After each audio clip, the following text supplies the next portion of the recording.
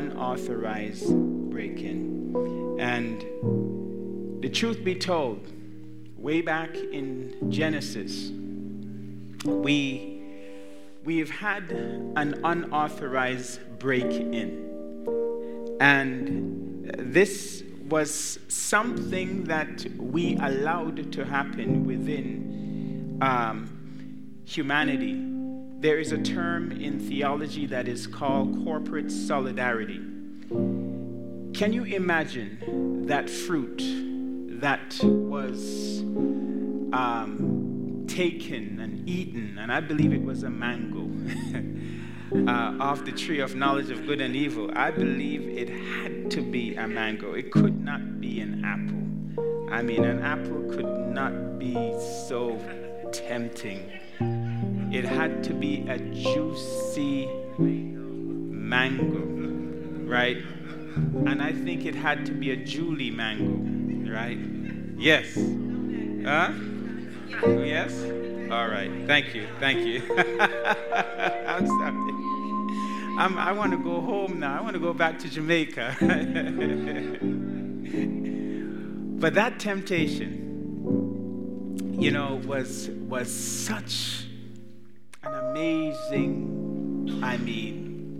jarring temptation. God told Adam and Eve, of all the tree of the garden that you should eat from, do not eat from this one in the middle, the tree of knowledge of good and evil. My Hebrew professor, he concluded and he said, God wanted man to eat from this tree. God wanted man to eat from this tree. That's why he put it there. And it was entitled Tree of Knowledge of Good and Evil. If you eat from it, you will have immediate understanding of what is good and evil. And there was some truth in that. But the main thing was that man disobeyed God. And God calls us into full obedience. That is the thing. It was all about what God said, disobedience.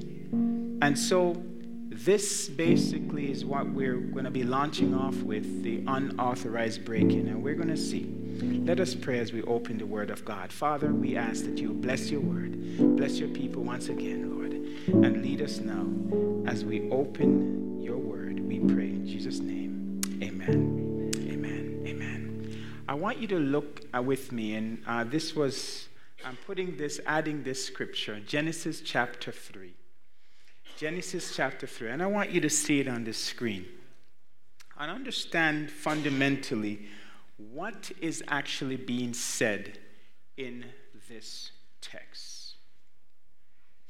We want to see very clearly, if you want to understand the origin or understand a thing, it's important for us to forensically look back into the origin of it. If we could understand in the origin how it began, then we could have a full understanding of the thing. Very important for us to note this. Genesis is the book of the beginnings. It has the first everything. First sin, creation, marriage, music. In every industry you could ever imagine, the root of it is in Genesis. And we look back in the book of Genesis, and specifically Genesis chapter 3, and we see something here in this text. And I'm just going to pick out some of these and just to launch us into the theme here and for us to get the context of what we're studying tonight. It says, now the serpent was more subtle, more cunning than any of the beasts of the field which the Lord God had made. And he said unto the woman, yea, hath God said, ye shall not eat of every tree in the garden? Notice the question. Hath God said this? He is questioning, right? Hath God said this? It's almost a backwards way of approaching the subject. Satan sometimes comes at us and he doesn't tempt us blatantly. He tempts us in an unrelated issue, just petty, but he works all the way in. Look at verse 2. Look at verse 2. In verse 2, the woman said unto the serpent, we may eat of the fruit of the trees of the garden, right? And that's established, verse 3. And we may eat of the fruit of the tree of the garden, but of the fruit of the tree which is in the midst of the garden, God hath said, he shall not eat of it, neither shall he touch it, lest he die.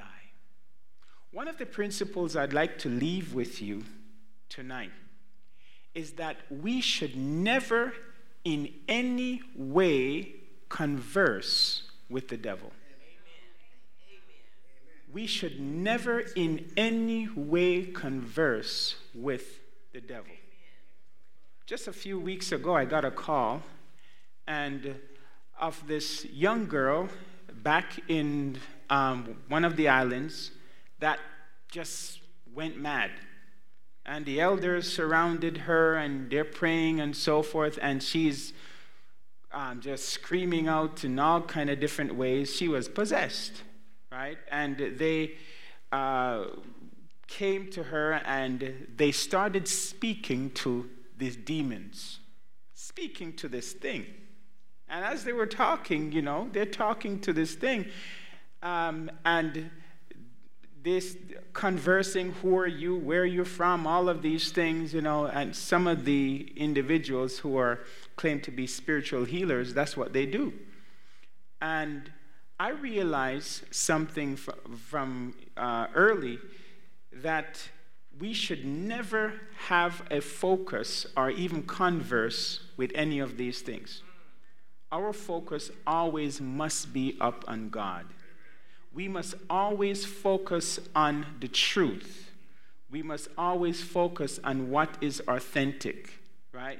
If you go to any bank and speak to any teller, bank manager, and so forth, the way they train individuals within the banking industry to know a counterfeit, do they take a whole bunch of counterfeit bills and say, okay, feel these bills? Is that the way they do it? They take the real bill, right? They even have the blind tests. They have these little things, these, infrared, that are, they have this ink that they put on. They are able to know, indeed, if what the real bill. And so they study on the truth. What is truth? That when they feel something that's not true, right, they said, no, this is not the real deal. In the same way, God is asking us for us to focus on him. The Bible tells us that if he be lifted up, he will draw all men unto him. And I want you to understand this principle.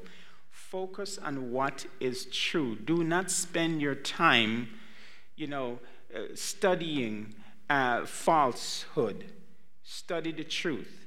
And the truth, when the falsehood comes, you will know it because you know the truth on that basis. So that's number one principle that we're going to learn tonight.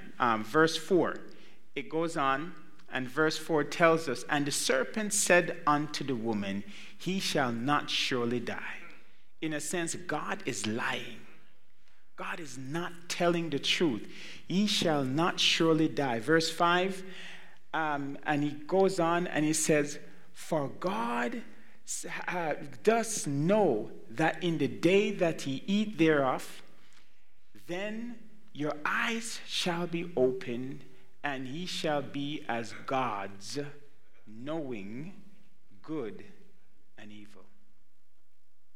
When Eve was created and Adam was created, did they know evil? Did they know good? Did they? Pardon me? Thank you very much, sister. There was no such thing as good or bad, right? They didn't know. I mean, understand, in order for you to know what is good, right? In order for you to know what is good, you have to know conversely bad, right? But check this out. They were directly, Eve was good, but she didn't know it. She never experienced evil before. And so when you look at even the word God, the name God, good is a derivative of God, if you check that out, right? And so what at that time, good and evil was not defined until man rebelled against God. It is against God. Remember, all of this is against God. It is when Eve turned her back on God, then good and evil was defined immediately. And then you see the rest of the story, the hiding, the running, all of these things, the feeling of shame, the exposure, nakedness, it's all in the chapter. And then eventually what happened is that they were barred from the garden. In the book of Genesis chapter 3, you see this. Everything just started collapsing. And to the point that the entire world was cursed as a result of the action of Adam and Eve. Corporate solidarity.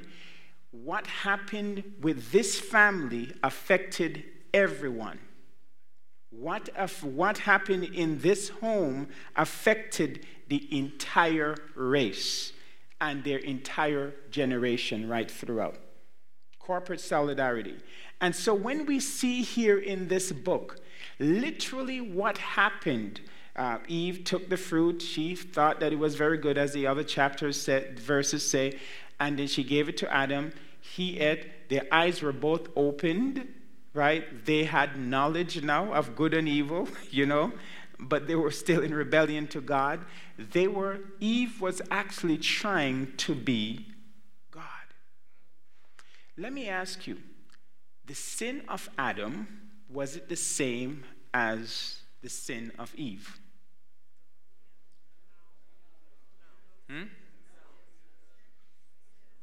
Sin is sin, right? It's true. Sin is sin. But when you think of it, the catalyst, the thing that caused Eve to sin, is that she wanted to be like God, knowing good and evil. She wanted to be like God, knowing good and evil. Adam, he had a decision to make. Either he was going to choose the woman or choose God. And Adam did what any man in Hollywood would do. He chose the beautiful woman. He chose the beautiful woman.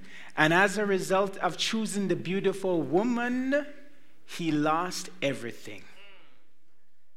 Do you see what I'm saying? What we have to look at here is that Adam and Eve literally lost their mind. They lost their mind. They became corrupted in their mind to the point that man flew out. That from that time till now has been trying to regain this. And this is where, you have many, many different scriptures that came in and that proves this and shows that man was trying to get back to that status and so forth. But hey, man, and I'm talking generically, lost everything. Now, as we lay this foundation, we see that Satan was there in the garden. And this was not authorized. This was literally an unauthorized break-in. It was unauthorized break-in. He came into the garden and so forth, but they allowed him to have access. And some of us right now, we allow Satan complete access in our lives. As a result of this, it laid way to all kind of false theologies that's introduced into the system. This whole idea of the false God system originated in this very text. They wanted to be like gods. Now, if you notice in the polytheistic belief, the Baal worship, Asterix, and all of these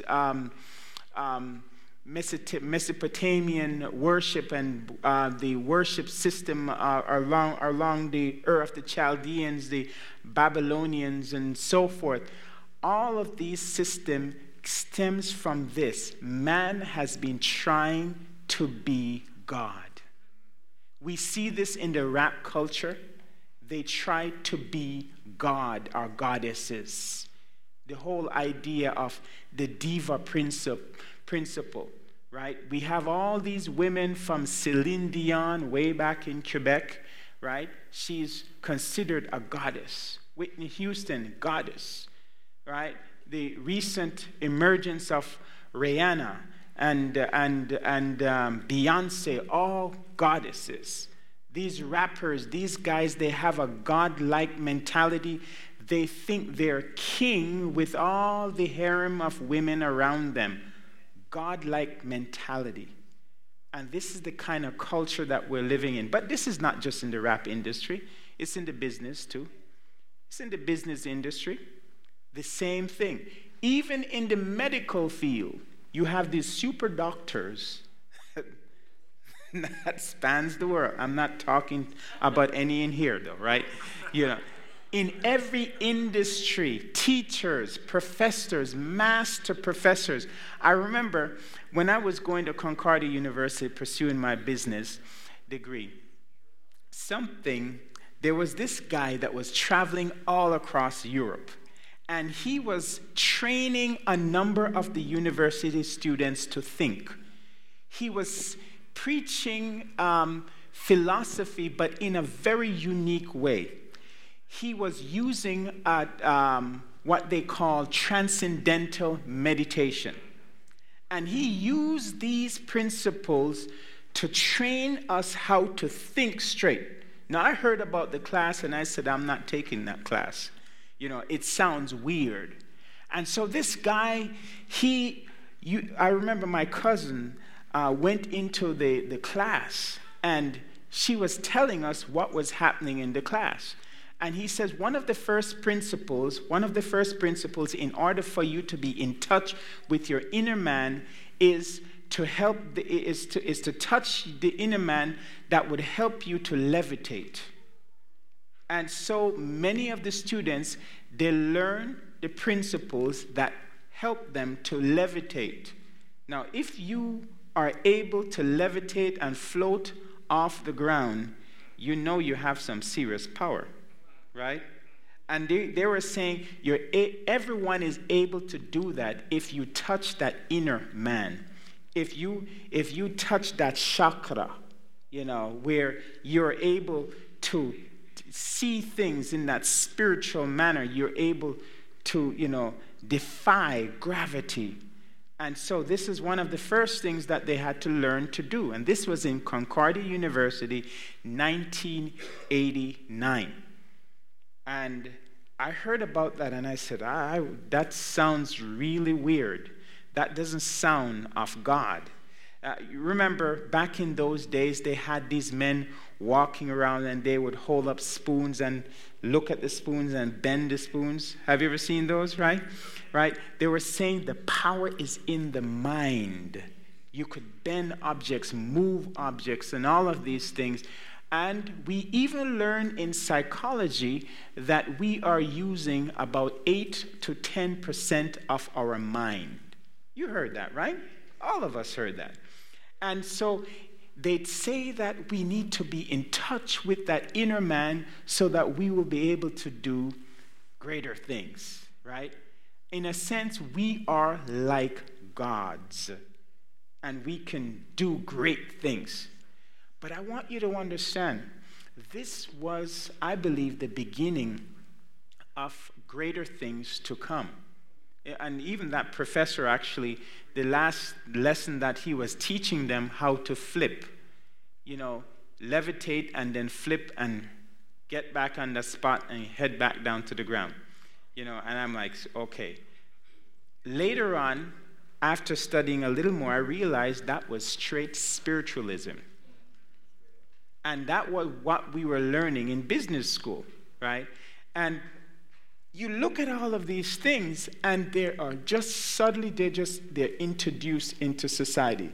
But the very same thing here, man trying to be God. Man trying to imitate God. It cannot work. And so, when we see this started way back in Genesis, and it has increased over the years to the point now that we are forewarned of this time to come.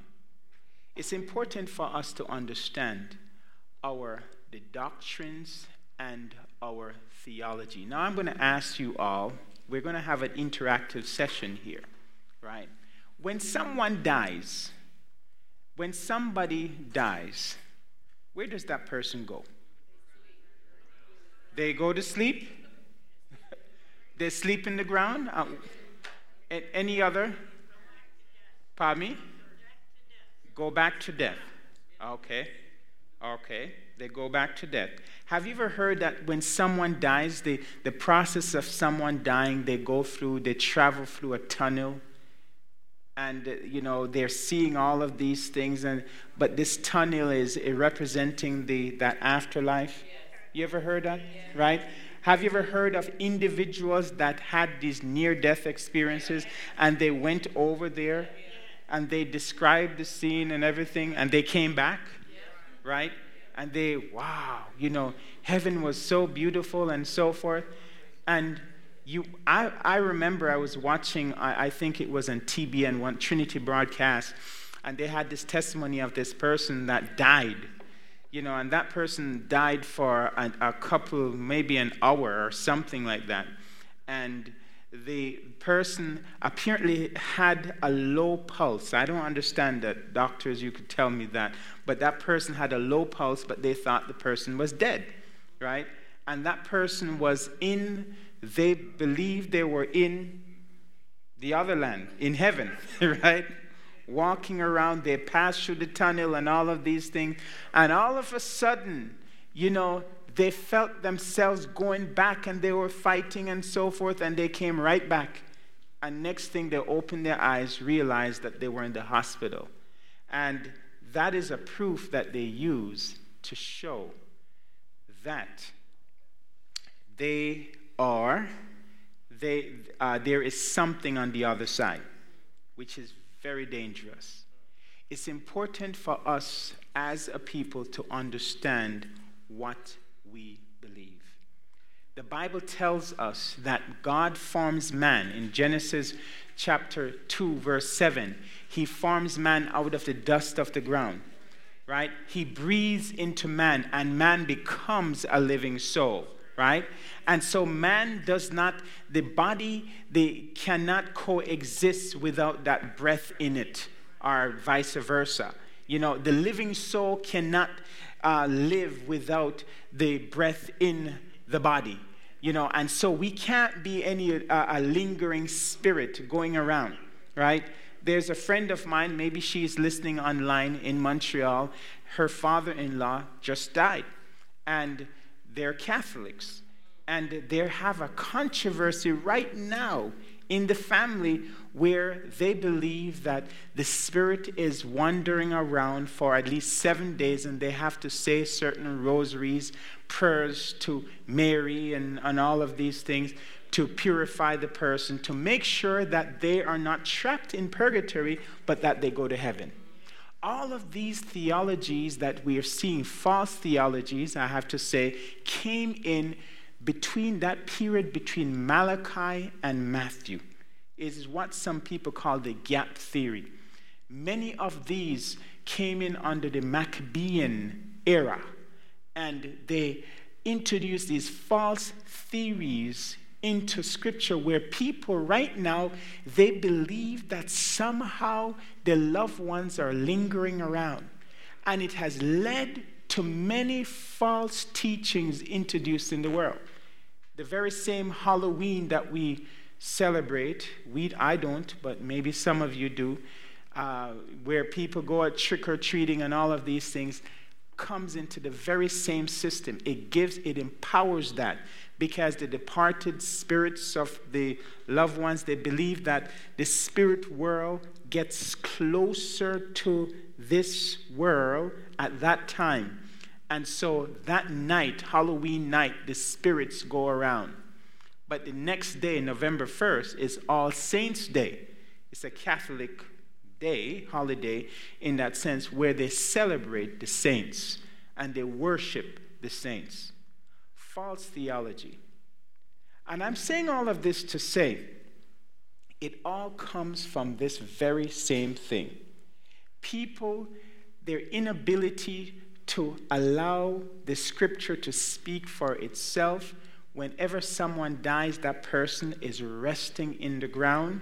1 Thessalonians chapter 4, verse 13 to 16 tells us that Christ will come back again and he will resurrect these individuals. The dead in Christ shall be raised, right? First, and then we which are alive and remain shall be caught up together in the air, and so shall we be with the Lord. The Scripture is very clear on this. And so when we think of our theology on death, this is what the Scripture says.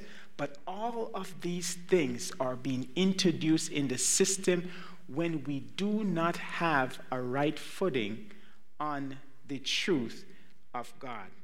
Now I want to hit to some of my main points now. In 1 John chapter 2, verse 18, it tells us of the times that we're living in. 1 John chapter 2, verse 18. 1 John 2, verse 18. It says, "Little children, it is the last time." I think we have found it. "Little children, it is the last time. And just as you have heard that the Antichrist is coming, even now many antichrists have risen up, from which we know that it is the last hour." Now, if you evaluate when this was written around 90 AD, around that time. And it was one of the last books that was written in the Bible, right? And if you understand the context of what is being said here, within what John was saying, that this is the end time, this is the last time, in 1 John chapter 2, verse 18. 1 John chapter 2, verse 18. Did I give you the wrong text? All right. 1 John chapter 2, verse 18. It tells us very clearly that it is the end time. And you have heard that the Antichrist is coming. The Antichrist. The Antichrist is anything that opposes Christ. Anything that makes him or herself like Christ. Just like a few years ago in Miami, there was this Spanish brother that basically said he was God. And a lot of people were flocking to his church, and thousands were in his church. And he is saying that he is God. And he was making these major proclamation that, sin is not the way everyone is saying it. Everyone could do all they want to do, just have fun and be nice to people, and that's all right. But bring your money to the church. That was the zinger. And he was growing in popularity. I don't know what happened to God right now. Maybe he died. I don't know. But the fact of the matter is, it comes right back to this point where there are many individuals coming on the scene and they're trying to be God. They're trying to have this world dominion. Hitler was the very same thing, right? He wanted to have this worldwide dominion. Mussolini, the same thing. These guys that wanted to just take over the world. Saddam Hussein. Somehow these guys, they catch a little power and they see the thousands of people and they realize, hey, I'm someone special. Remember this man that captured, the Lord used to exile his people, brought them into Babylon. He was a very wise warrior, builder, very well-educated man. And at the height of his ministry, his rulership, he looked over Babylon and he says, is not this Babylon that I have created? You know, in Jamaican term, we say, me do this, me build up all of this, me, you know. And you have these people, you know, this, as one pastor friend of mine would say, that this person is suffering from iitis, right? Iitis. And so he basically had this kind of a godlike mentality. He looked at the hanging gardens of Babylon and so forth. He saw all of the wonderful things that he has done, the symmetry of the city, the structures, everything, the educational institutions. And he said, this is me. I have done this. And that very hour, in that very hour when he made this proclamation, it as a curse came upon this man. And with his crown and his gown and everything, he was reduced to an animal. And he ran through the streets of Babylon, chasing the other wild beasts. They looked, and everybody, is not that the king? Right? Can you imagine? The very king was reduced, and he ran in the streets of Babylon for 1 year. No. 7 years. Can you imagine? 7 years. Wandering in the streets of Babylon for 7 years like a dog. I mean, sometimes I don't know, but God has a sense of humor. You know, God said, okay, let me just pull out that little part of his brain, right? That rational side. Animal. But the mercy of God, somehow, when that 7th year was expired, somehow this man, I don't know what he was doing. He probably was chasing another animal. And then he came to his... you know, what am I doing, you know? And then this animal, this man now, he stands upright with his torn garments and all of that. I'm pretty sure that his crown had fallen off long, ago, right? But he walks back to the palace. And just imagine with me, he regains consciousness and he is walking back to the palace, right? He is still king. He is walking back to the palace and everyone is looking at him, and they saw this king running around Babylon for those 7 years, and the king is going back. God has a way of humbling us. He has a way. Could you imagine? I mean, that's serious. But God, he goes back to the throne. Can you imagine he's going in and his servants, doorkeepers, they don't know if he's in his right mind or not, right? And they're, okay, well, king, and he goes and he's watching and he goes into the palace and he goes and takes a bath, cleans up. As my grandmother would say, he is so shamed that he lapped his tail between his legs. Shame, right? Can you imagine that this king, how humble he was? Give glory to God. I mean, praise God. But that shows us something. It shows a merciful God. Because this king could have suffered like Ananias and Sapphira. Remember Ananias and Sapphira? Went in, the Holy Spirit had just, spread around the camp, and everyone was in a given mood and everything. And Ananias, they sold their land and all of that. Ananias came up and said, well, I sold the land for so-and-so, but he had some under his robe, right? This and that.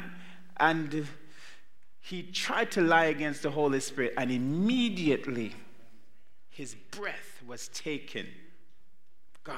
His wife came after, and the apostles, they quiz her and says, did you sell your land for so-and-so and so? Yes. And he said, don't you hear the feet of the young men that took away your husband? They're coming for you. And she fell down, taken away. I mean, when I read that, I said, whoa, you don't play with God. You don't mess around with God.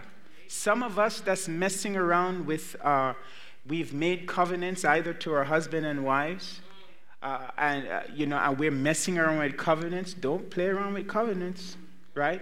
When you make a pledge to God, stick to that pledge. Because Ananias and Sapphira. But just think of all of that and the mercy that God extended towards Nebuchadnezzar. He could have been snuffed out just like that. Fire could have come down and consumed him. We have seen that. But no, God spared his life, and he humbly went back on the throne. I don't think he was too proud anymore. He was a humble king for the rest of his life. Unfortunately, his son did not take note.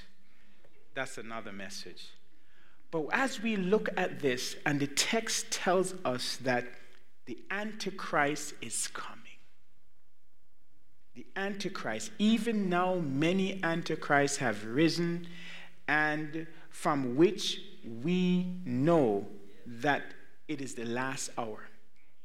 Since that time, the time when this was said, if you go through history, church history, you see many great individuals came up trying to take over the world.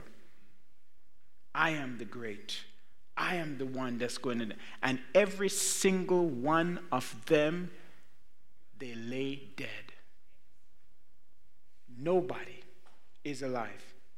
Muhammad, he's not around. I mean, come on. He can't... every single one laid in the dust. And so when we think of it, there is an unauthorized breaking that is taking place in our world right now. Every single one of us, Satan is manipulating us, and his aim is to take over our mind.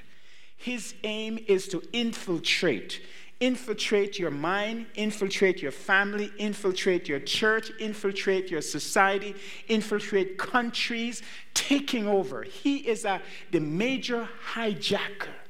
He picks locks and he enters in where he's not invited. But let me tell you something. If we do not have a good security system to sound the alarm, he will always have access. And this is where our security must be in Jesus Christ. We have no choice. All these men, Nebuchadnezzar and all of these guys that was manipulated, even Hezekiah that was manipulated by Satan, they had let down their guard. They failed to turn on their security system at night. Come on. If God created a security system for us, and that is Jesus Christ, why don't we use him? Why don't we use it? And so we have all of these break-ins that's taking place right across Vegas, right across the world, because we fail to activate the system. And that is Jesus Christ. This is why I'm telling you, I believe so much in the power of prayer. Every time I'm going on the road, I always bow my head, or even at home, pray, Lord, please protect me as I go on the road. I remember back then, I think I was 20 years old, and I'm driving my Pride and Joy, driving my Nissan Stanza, 1982, blue, fully loaded, sunroof, everything. I love that car. I mean, that car was real. It had it was a 4-cylinder, but it had 8 sparks plugs, right? And this car was smooth. When that thing got on the road, I want you to understand, smooth running. And I'm driving this car now. I wasn't married yet, but that was my wife. That car, right? And I'm driving this car in a parking lot, and all of a sudden, a truck, a van, one of these club vans, comes out of nowhere and smacks me in the driver's side, right at the door. And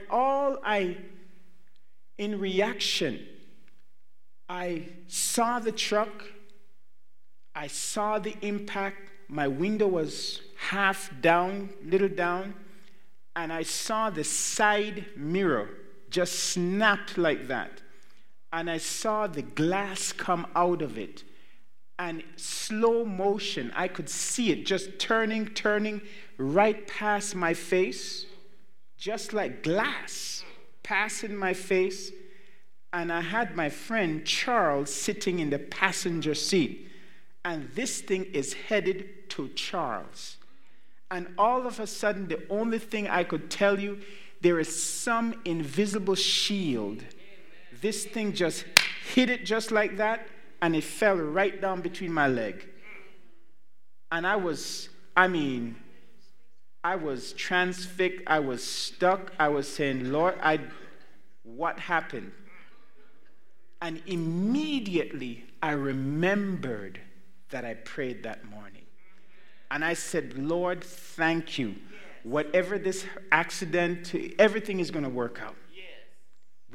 I had to crawl out on the passenger side and everything and do all the insurance work. But in my reflection, I believe an angel faster than Superman showed up, blocked that mirror, that it didn't hurt my friend. And right there, we got out of it. I'm telling you, we serve a God that is powerful and that is able. And we got to understand this is what it's all about.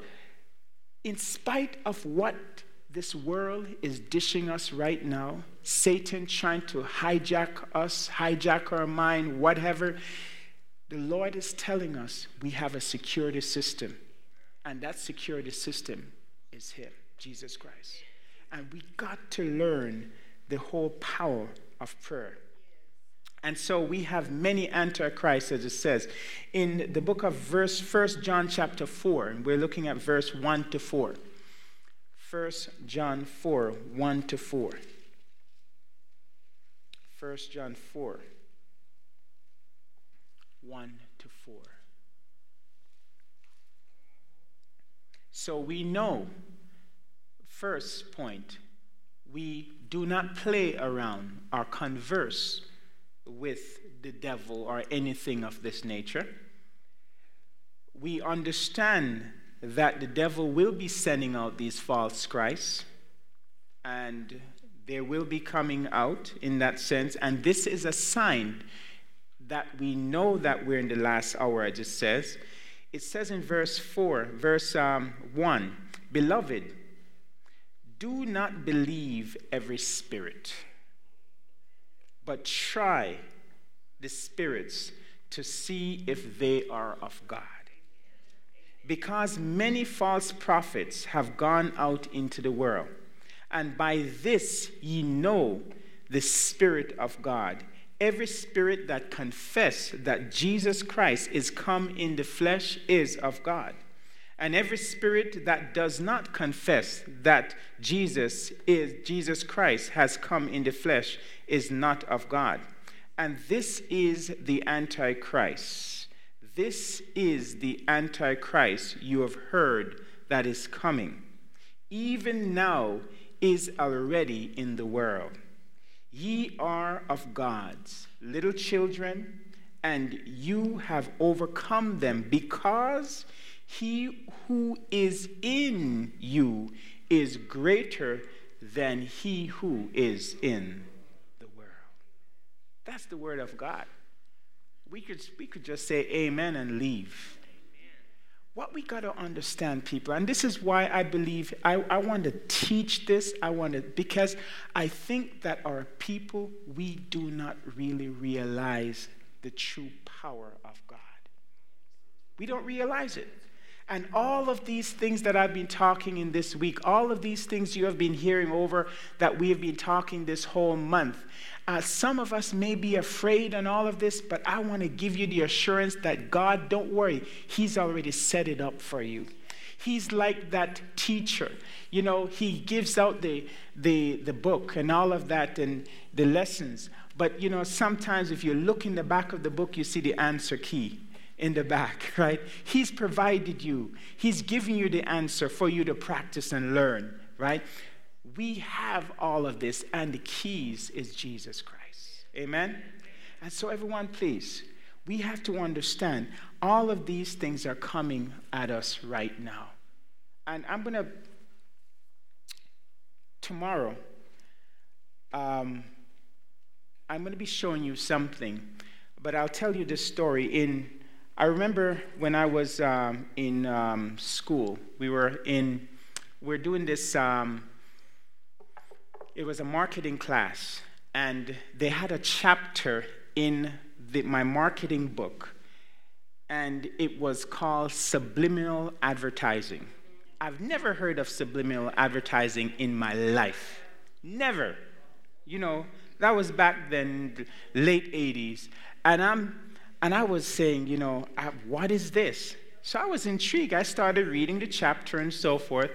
And they went back and they were showing they were giving us this article that was written in a study in 1957, where there was this theater in New Jersey where they tested the people in the theater for about 1 week.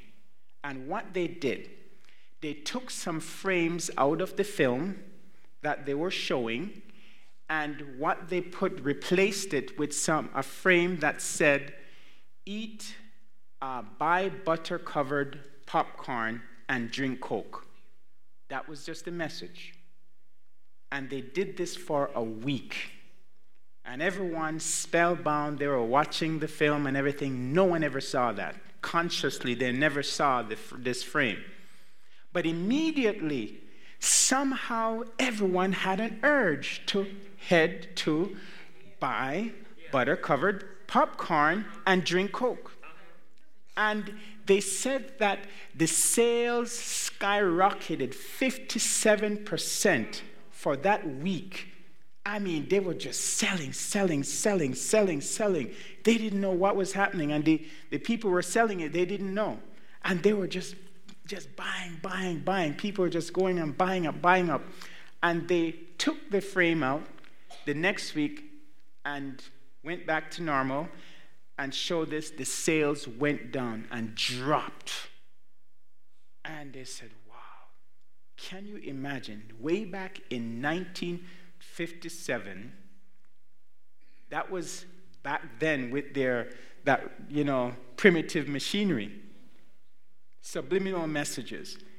Challenges after challenges have been made in different industries, and it has failed, and they have always ruled inconclusive. That subliminal advertising, they do not know if it is effective. And they have all this evidence stockpiled. Right now, I'm telling you, 1957, that was before my time. But think right now, and it even scares me to say this, we're in 2013.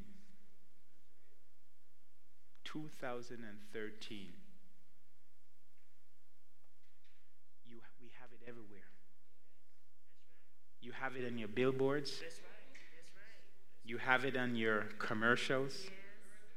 You have it in your movies. Come on.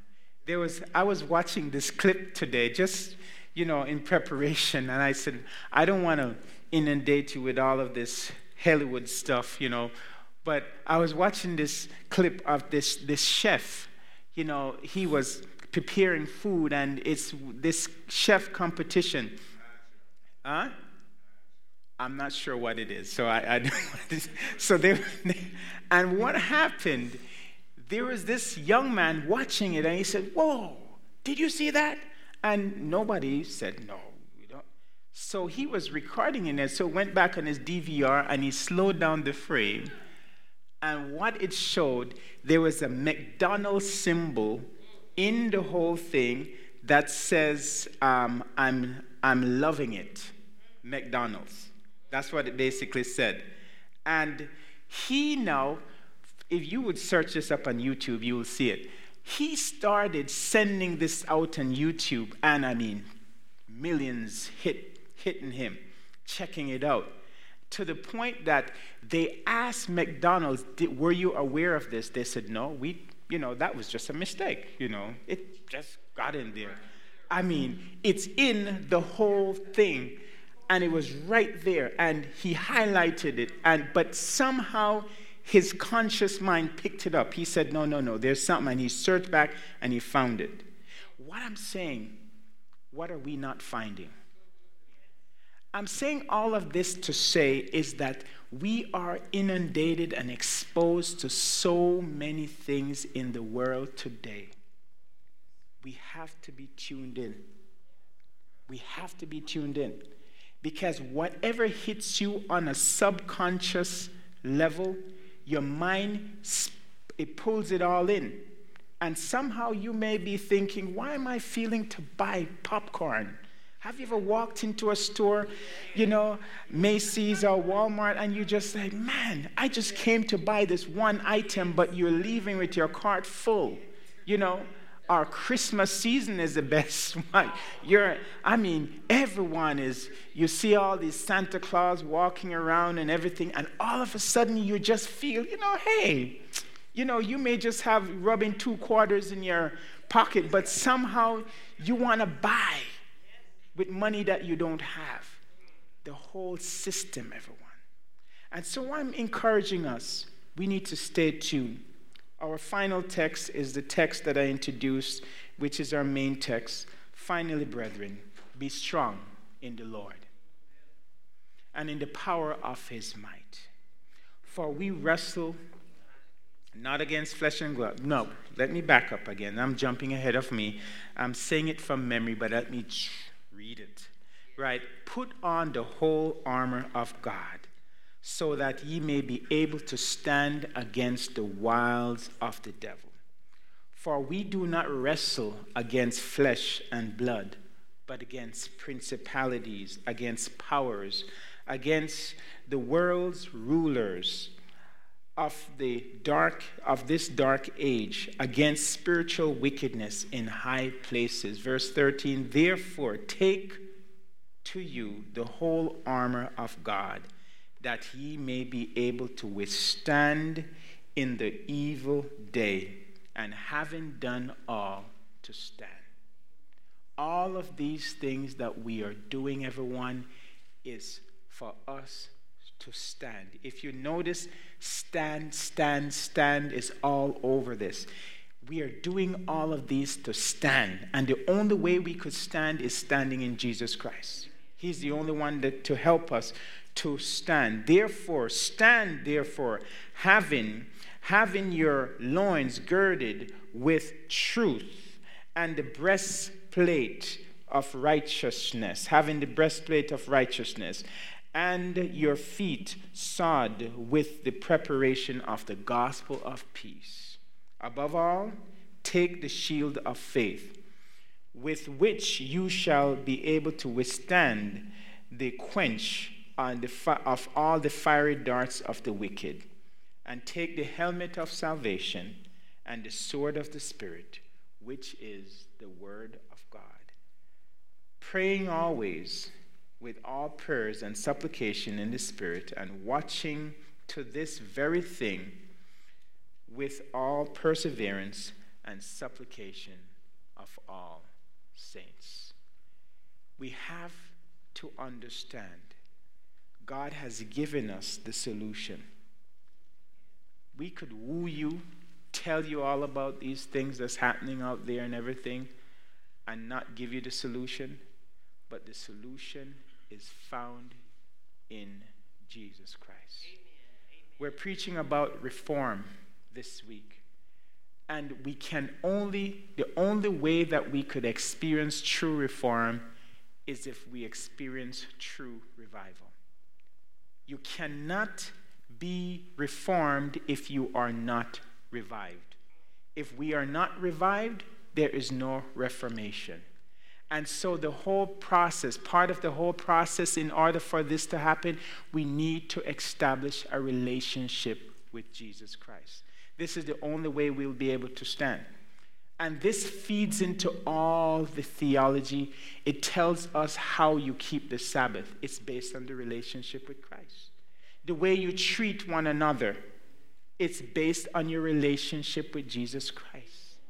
Right? Faithfulness to your husband and wife is the way you treat the Lord. It comes back to that relationship. And I want to encourage us as we close out tonight. God is calling us to be a holy people, a people that is peculiar and that is called out. There is going to be a time when you will not have the opportunity to sit here for an hour and hear the word of God preached. You'll be on the run. All of us will be on the run. I remember back in 1998, a major ice storm hit the region of the Northeast. The power went out. The entire Northeast was crippled. Houses lacked heat. Very few places we could go to shop, to get water. If the entire economy was down. Even trucks to bring supplies blocked. They were turned over on the road and the 401 and all the major access to the island of Montreal was cut off. In fact, that's why we moved off island. We wanted to be on the mainland, right, in a place called Chateauguay. And so the interesting thing is, in my reflection, I think back to see how the people reacted. Every single one. You know what happened? The crisis brought us together. The church, we all pulled together. We may not have had access to our Bibles or anything because we had to run. We had to get out of our houses. Pipes bursting in houses, roof collapsing, all of these things. And so I remember there were about 30 of us gathered together in this apartment building. And there was just one apartment. Somehow, mysteriously, that apartment had heat. And so we did everything in this apartment. We took turns, taking showers, for the kids. And we had worship in this place. And that experience it just brought me to the point I said, I think this is the way it's going to be in the last days. I think it's going to be like that. A crisis. Whenever there's a crisis, the people come together. I wasn't here on September 11th, 2001, but I could guarantee you when that occurred, way back, way over there, right, in New York, and what happened in Washington, I bet you when you came to church, church was packed. Tell me I'm lying. I bet you Tom, Dick, and Harry, member, none, whatever, they showed up in church like a New Year's Day. They showed up in church, right? And this is what happens. Sometimes it takes a crisis to pull us together for us to realize.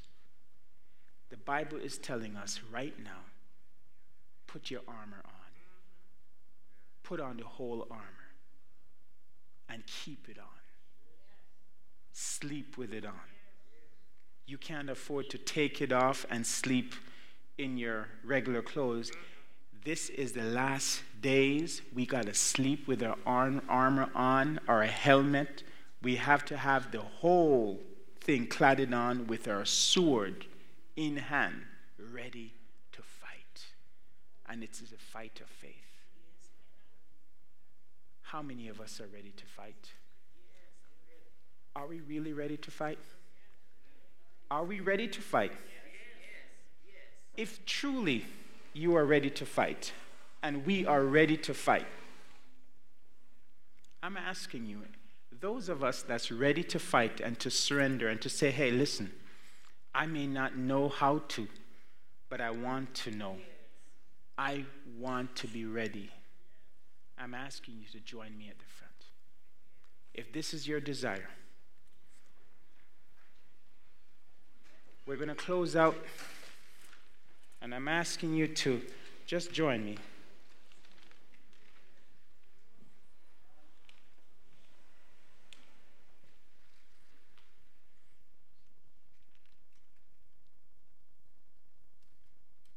Let's press together.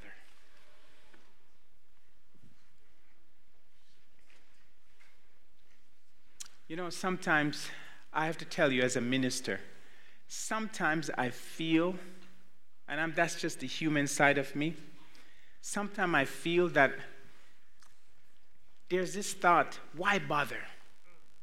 These people, they don't mean it. They're just going to go back to their sinful life.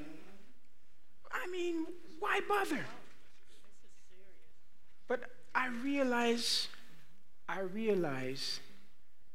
that God is doing something that we may never even imagine.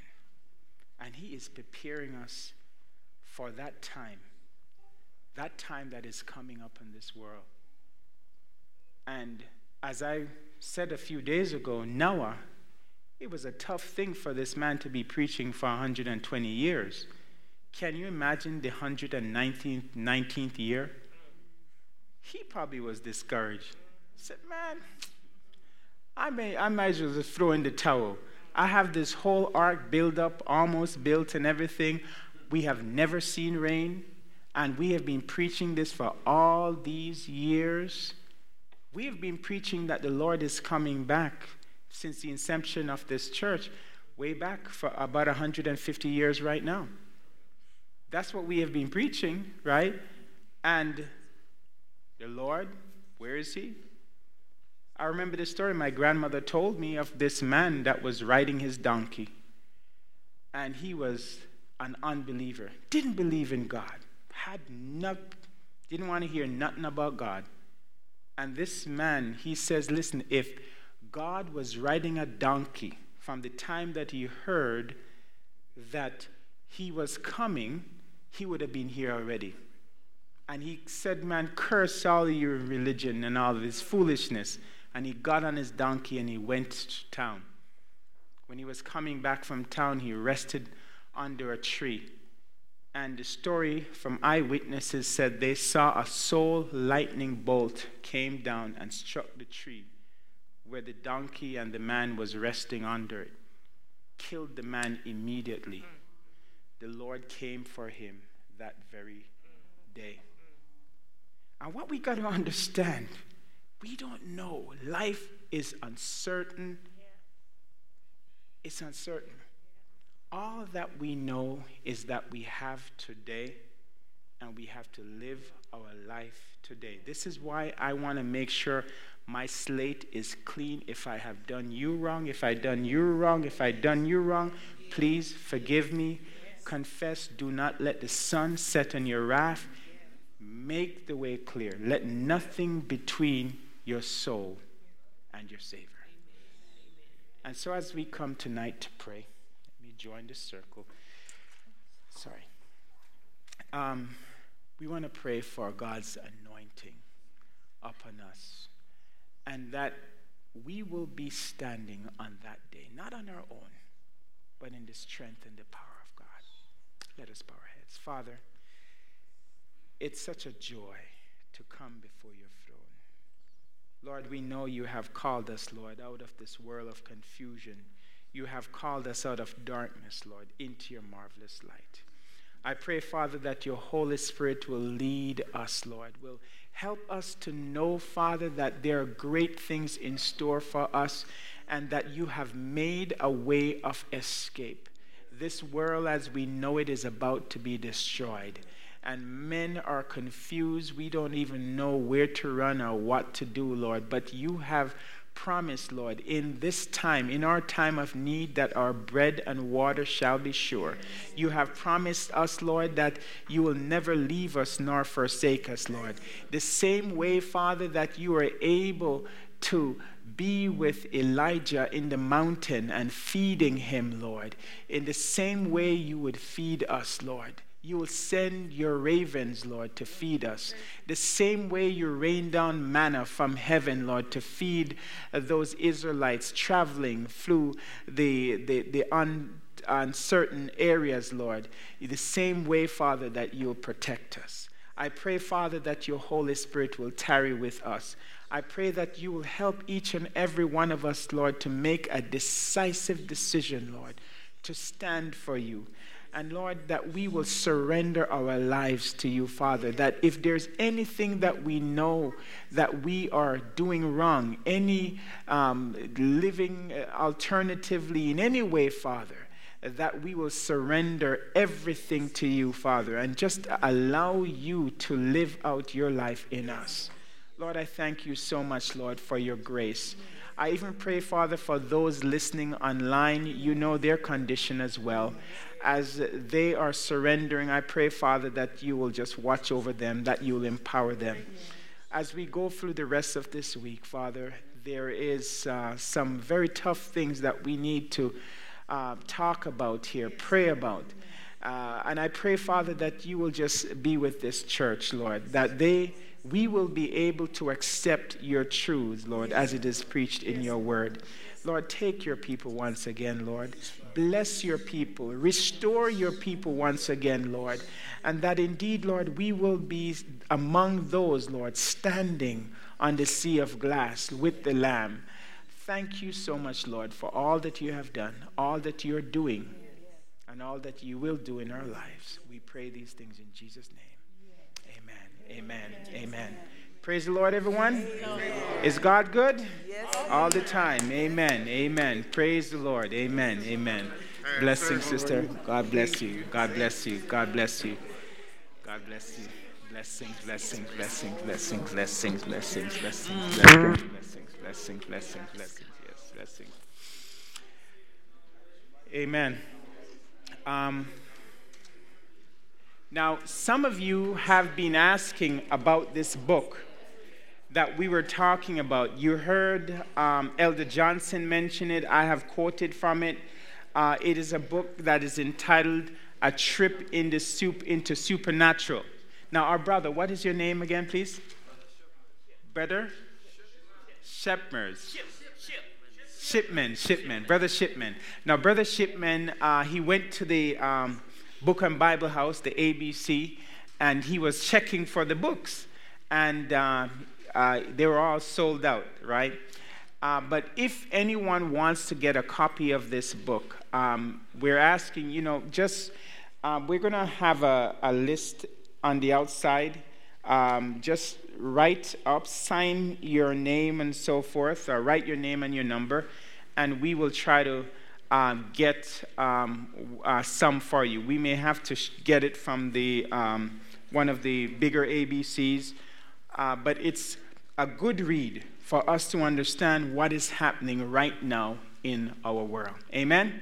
So we don't want to hold you back any longer, but we invite you to stand. Remember to drop a liberal offering as you leave.